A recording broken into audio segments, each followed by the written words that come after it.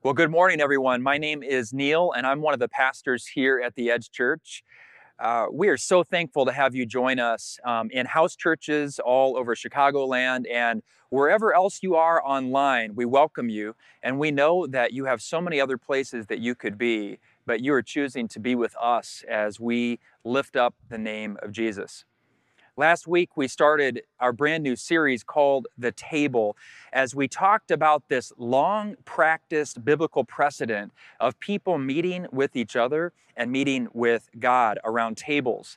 And that's exactly what our hope is for our community throughout this series and beyond in our community. We're going to talk about several different subjects throughout this series, and these next 2 weeks, we're going to focus on communion. And communion is where we meet the Lord. It's where we come to the table and He accepts us because of what He's done. We're also going to talk about fellowship, and that's where we come together, not just as friends, but as fellow sojourners on this incredible journey that God has called us to be on as we follow Jesus together. And then ultimately, we're going to talk about how this is an invitational table, that we are not called to keep people away from the table, but we're supposed to sit at big tables and invite people to the table to meet with God and with each other. I remember I was about 6 years old, and one of the rare times that I went to church with my parents. We didn't go to church a whole lot when I was little. There was singing, I remember, and there was this guy who got up and he talked for a really long time. It's kind of funny that I became one of those people. And suddenly in the service, there was this tray that appeared at the end of the aisle that I was sitting in, and it made its way through the hands of each person as it came closer to me. And I remember that they took this little tiny cracker and they had this little teeny thimble-sized cup of juice. And for whatever reason, our family friends, the Wallovers, were sitting with us. That was Jim and Brenda. Those were the parents, and they were good friends with my parents. And their sons, Brad and Christian, were some of my best friends. And they were with us. And I remember watching Jim and Brenda eat the bread, eat the little cracker, and then they drank that little tiny thimble of juice. And then they offered it to their sons, Brad and Christian. And I remember seeing Brad and Christian do it, and I'd never seen this before, and I just figured, well, I guess I get to do the same thing. And it got to my parents, and they both took it. They ate the little cracker, and they drank from the little cup of juice. And then I remember reaching for it because I thought that's what you were supposed to do. And my parents grabbed it away from me, and they passed it to the next family. And I remember the only thing they said is, you haven't been baptized yet, so you can't have that little cracker and that cup of juice. And all I could think was, what does that even mean? And why do my friends get to do it? I never got a good explanation from my parents at the time. And honestly, it wouldn't have really mattered even if I did get an explanation. I just remember feeling left out, and I felt a little bit strange. And I can tell you that I never tried to grab it again. Today and next Sunday, we're going to dive into the most important table of the Christian faith, the place that Jesus said that we're supposed to meet at each time we remember Him when we're gathered with other followers of Jesus, and that's the table of communion. Now, if you grew up in some variety of the Christian tradition, you might have grown up calling it the Eucharist, which means Thanksgiving. So if you grew up Catholic, you probably called it the Eucharist. You might have called it Holy Communion. You might have called it the Lord's Supper. You might have just said it's communion. Whatever you call it, it's important for you to know that it was first instituted by Jesus during His final meal with His earthly disciples. And we can read about that in one of the accounts of the Gospels. It's in Luke chapter 22, verses 14 through 20. It says, "When the hour came, Jesus and His apostles reclined at the table, and He said to them, 'I have eagerly desired to eat this Passover with you before I suffer. For I tell you, I will not eat it again until it finds fulfillment in the kingdom of God.' After taking the cup, He gave thanks and said, 'Take this and divide it among you. For I tell you, I will not drink again from the fruit of the vine until the kingdom of God comes.' And he took the bread, gave thanks, and broke it, and gave it to them, saying, "This is my body given for you.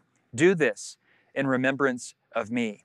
In the same way, after the supper, he took the cup, saying, "This cup is the new covenant in my blood, which is poured out for you." There is so much that we could land on in this passage, but I really just quickly want to point out two things. And the first thing that stands out to me is that Jesus himself defines this particular moment in his final meal with his followers as a meal to remember. It shows the significance not necessarily of the meal, but of the person Jesus. He doesn't say, "I want you to remember this food." He says, "I want you to do this to remember me." Jesus was really, in essence, saying this: all of this is going to compute with you later. You're not going to understand everything right now, but Jesus was really placing himself at the center of the table, the place that he has always had and he always will have. I love the description of Jesus given by the Apostle Paul in Colossians chapter 1, verses 17 through 20. Speaking of Jesus, Paul says this: "He is before all things, and in him all things hold together. And he is the head of the body, the church. He is the beginning and the firstborn from among the dead, so that in everything he might have the supremacy. For God was pleased to have all his fullness dwell in him, and through him to reconcile to himself all things, whether things on earth or things in heaven, by making peace through his blood shed on the cross." It's incredibly important to see that Paul is saying that Jesus actually lived before he lived on earth. And that is mind-blowing to us because we're finite, but he was not just present at the time of creation when God made all things. He made everything that we see because Jesus is God. It's really mind-blowing. I don't even really know how to fully comprehend that myself because our minds are finite, and then suddenly we meet the one who is infinite. The second thing we need to know from the passage from Luke about the Last Supper is that Jesus declared that this was the moment he was pointing to a new covenant, which signifies a connection to the past, because if there's a new one, there had to be an old one. But now there is something that is here that will supersede it. And so for the rest of our time today, we're going to look at the connection between the old way and the new way, which were both commemorated. They're both celebrated at tables.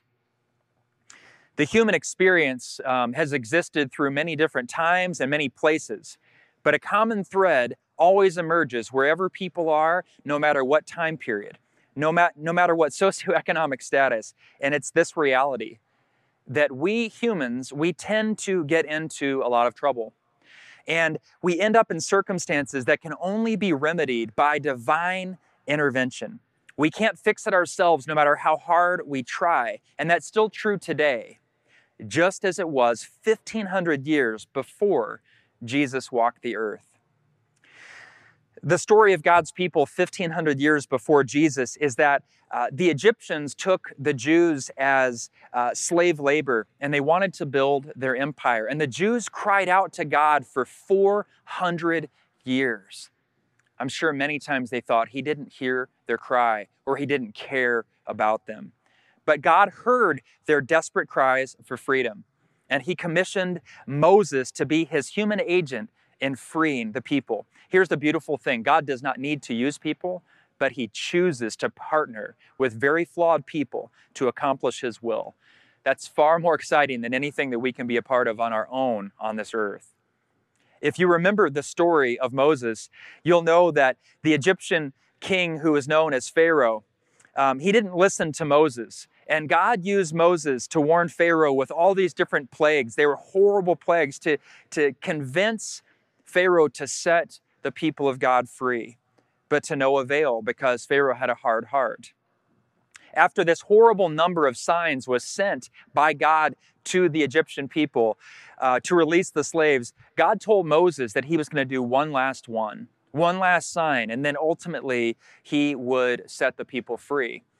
And God told Moses that this final plague he would send would be the death of each of the firstborn males of the Egyptians, and also the firstborn male animals of the Egyptians. But before that was going to happen, God gave Moses a very specific meal to commemorate that time. So before it actually happened, God said, this is what's going to separate my people from the Egyptians who were doing evil to my people. God told Moses that each family in the entire community was to select a lamb and bring it into their home for 4 days.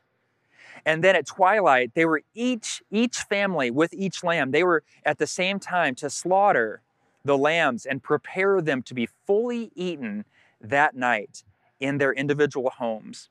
And then he said something interesting. He said that each family was to take some of the blood from the lambs that they had just slaughtered and put it around the doorposts of their house. So there would have been in each of the 4 places on the door, the top and the bottom, and each side. And they were told that at midnight, God would pass through the land of Egypt. And when he saw blood on the doorposts, he would pass over those houses, reserving judgment for the homes without the blood. They would be each of the Egyptian homes. God then instructed Moses to make this a lasting ordinance among his people, to teach all of the next generations, all of the generations to come, the significance of when God passed over the houses of the Israelites in Egypt, but struck down the Egyptians. It absolutely blows my mind when I look at the intricate details of the story that God has put in place to see the provision that he has made for us. And I think one of the dangers we have as Christians today is that we often fail to understand our family history. So we only grasp all that God has done with almost the dimmest of eyes and lackluster hearts, because we only tend to look at the story of Jesus without connecting it to the story of God and the history of his people. We fail to see they're all connected. So we're going to take a little bit of time today to connect the table of Passover, what we just talked about, the story of God freeing his people by passing over his people and exacting judgment on the Egyptians. We're going to connect that table to the table of communion. And we're going to see how God has perfectly weaved together 2 tables, one from the old times and one for today. In the Gospel of John, this is how John the Baptist announced Jesus when he saw him walking towards the group of people that he was baptizing. In John chapter 1, verse 29, John the Baptist, it says, the next day John saw Jesus coming toward him and said, "Look, the Lamb of God who takes away the sin of the world." You know, maybe take off your church hat for just a minute if you have a lot of experience in church. I really want you to just think about this. What a weird thing to call a person. He was calling Jesus this helpless animal, but he's also said he would take away the sins of the world. So how is sin taken away? Well, the very first sins committed by the very first people, Adam and Eve, they tried to cover up their own sin, and we do that today too. We talked about that a little bit last week. But with Adam and Eve, after they tried to cover up their sin, God came in and he himself provided their cover. Do you remember what the cover was? It was pieces of clothing that God made from animal skins that were sacrificed for Adam and Eve's sin. So sin is covered by a blood sacrifice. That may offend us in all sorts of ways. I've heard people say that today, that sounds so messy. It sounds inhumane. But the truth is, it's God's design. And it speaks to the seriousness of sin that we want to dismiss or minimize or forget about. We always want to do that, don't we? But the truth is, sin causes death, period. It just does. And God takes it painfully and personally seriously. So think about that for a minute, that Jesus is described as the Lamb of God. I want to skip forward to almost the end of his life, just days before the Passover feast in Jerusalem was to be held. Jesus rode into Jerusalem 4 days before Passover. And it just so happens to be the exact time that 1,500 years earlier, God had told the Israelites to bring an unblemished, perfect lamb into their homes to celebrate the annual Passover. Let's jump to Luke chapter 22, verses 7 through 15. It says, "Then came the day of unleavened bread, on which the Passover lamb had to be sacrificed. Jesus sent Peter and John, saying, 'Go and make preparations for us to eat the Passover.' 'Where do you want us to prepare it?' they asked. He replied, 'As you enter the city, a man carrying a jar of water will meet you. Follow him to the house that he enters and say to the owner of the house, the teacher asks, where is the guest room? Where may I eat the Passover with my disciples? He will show you a large room upstairs, all furnished. Make preparations there.' They left and found things just as Jesus had told them, so they prepared the Passover. When the hour came, Jesus and his apostles reclined at the table, and he said to them, 'I have eagerly desired to eat this Passover with you before I suffer.' It was right after this that Jesus instituted the act of communion to remember him, the one sacrifice who gives us all the chance of having our tables filled with peace with each other and with God himself. At the first Passover, God rescued his people from the tyranny of the slaveholders. At the first Passover, God offered safety to his people by the blood of many sacrificed lambs. At the first Passover, God looked to see who had placed blood on the doorways of their homes. At the final Passover, God showed that he would rescue his people from the tyranny of their own sin. At the final Passover, God offered permanent security to all people by the blood of the Lamb. And at the final Passover, God offered his blood, which is given for all and only appropriated by some. When I was 6 years old, my parents wouldn't allow me to take communion. I didn't understand it, and I'm not sure that I could have at the time, but today I'm glad that they didn't let me do it. If they had casually allowed me to take it, I would never have understood its significance when I did. And I would have inadvertently dishonored the one that the feast is all about. Because the one who the feast is all about, he is the one who is the great reality of the whole of Scripture. It's the story of God who loved his creation so much that he sent his son all the way to the cross to shed his blood so that we could come home. And God continues to rescue us over and over and over again, all throughout time. And all of the rescuing God did in the past, including that very first Passover, it was a shadow of the things to come. It was the picture of the greater saving that God was yet to do. One person from another world who the Bible says was and is to come. The first Passover, the first table, it was just a forerunner for the final Passover where Jesus instituted the celebration of communion, the very table that represents God's sacrifice, where we are invited by God himself to remember the one who has the ability to save.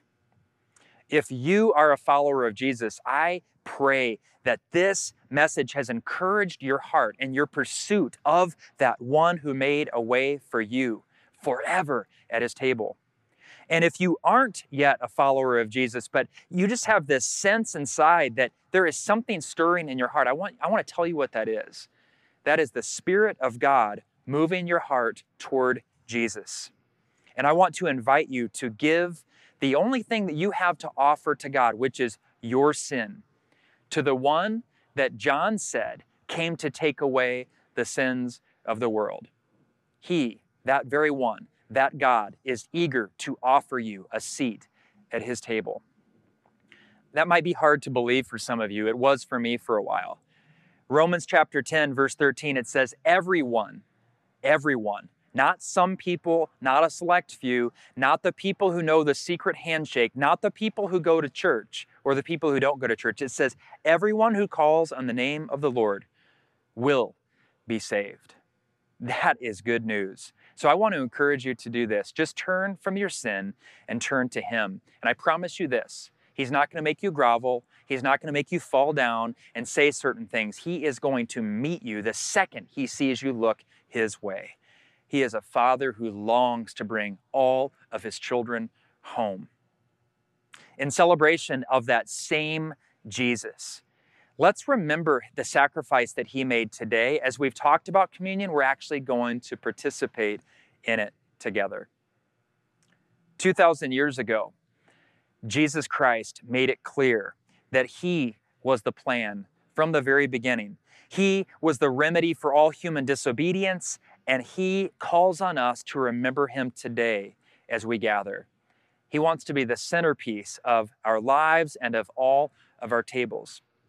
So today I want to encourage you to grab your cup of juice and grab your cracker, and we're just going to go through and recognize what Jesus did for us. We're going to remember Him like this.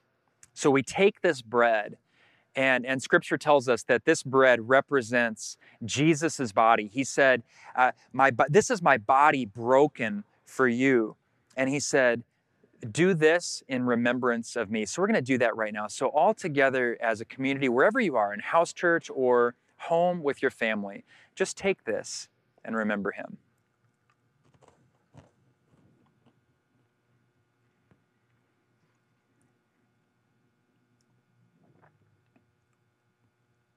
Scripture also tells us that after Jesus took the bread and His followers did it, He took the cup.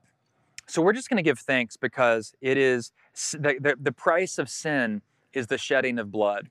But the good news is that all of the sin that you've done, all the sin that you ever will do, is covered by the blood that Jesus shed for you. He was eager to do it. If just one person had said yes, it was enough for Him. So God, we thank You for this cup. We thank You for Your great love for us. You didn't just love us with words. You loved us with Your whole life, all the way to dying on the cross for our sins. So we thank You for it, and we drink it, and we just pray, God, that we would develop a gratitude for what You've done and understanding, so that every time we do this, we don't do it with a casual attitude, and we don't do it as a religious exercise, but we remember what You did for us. So let's take that together.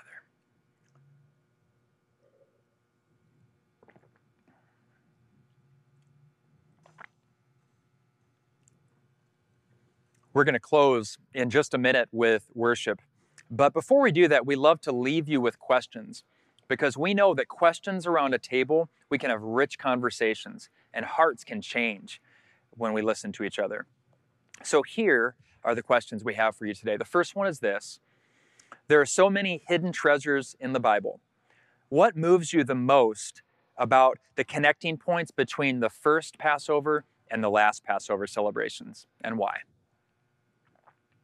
The second question is, if you're comfortable with it, share about your first experience taking communion, just like I shared earlier on in the sermon today. And the third is this: is there anything in your life today that makes you hesitant to come to God's table? If you're willing to share it, please do. And I promise you this: there will be no judgment that's cast upon you. Thank you for joining us today. We appreciate you guys, we love you, and we hope to see you next week at the table.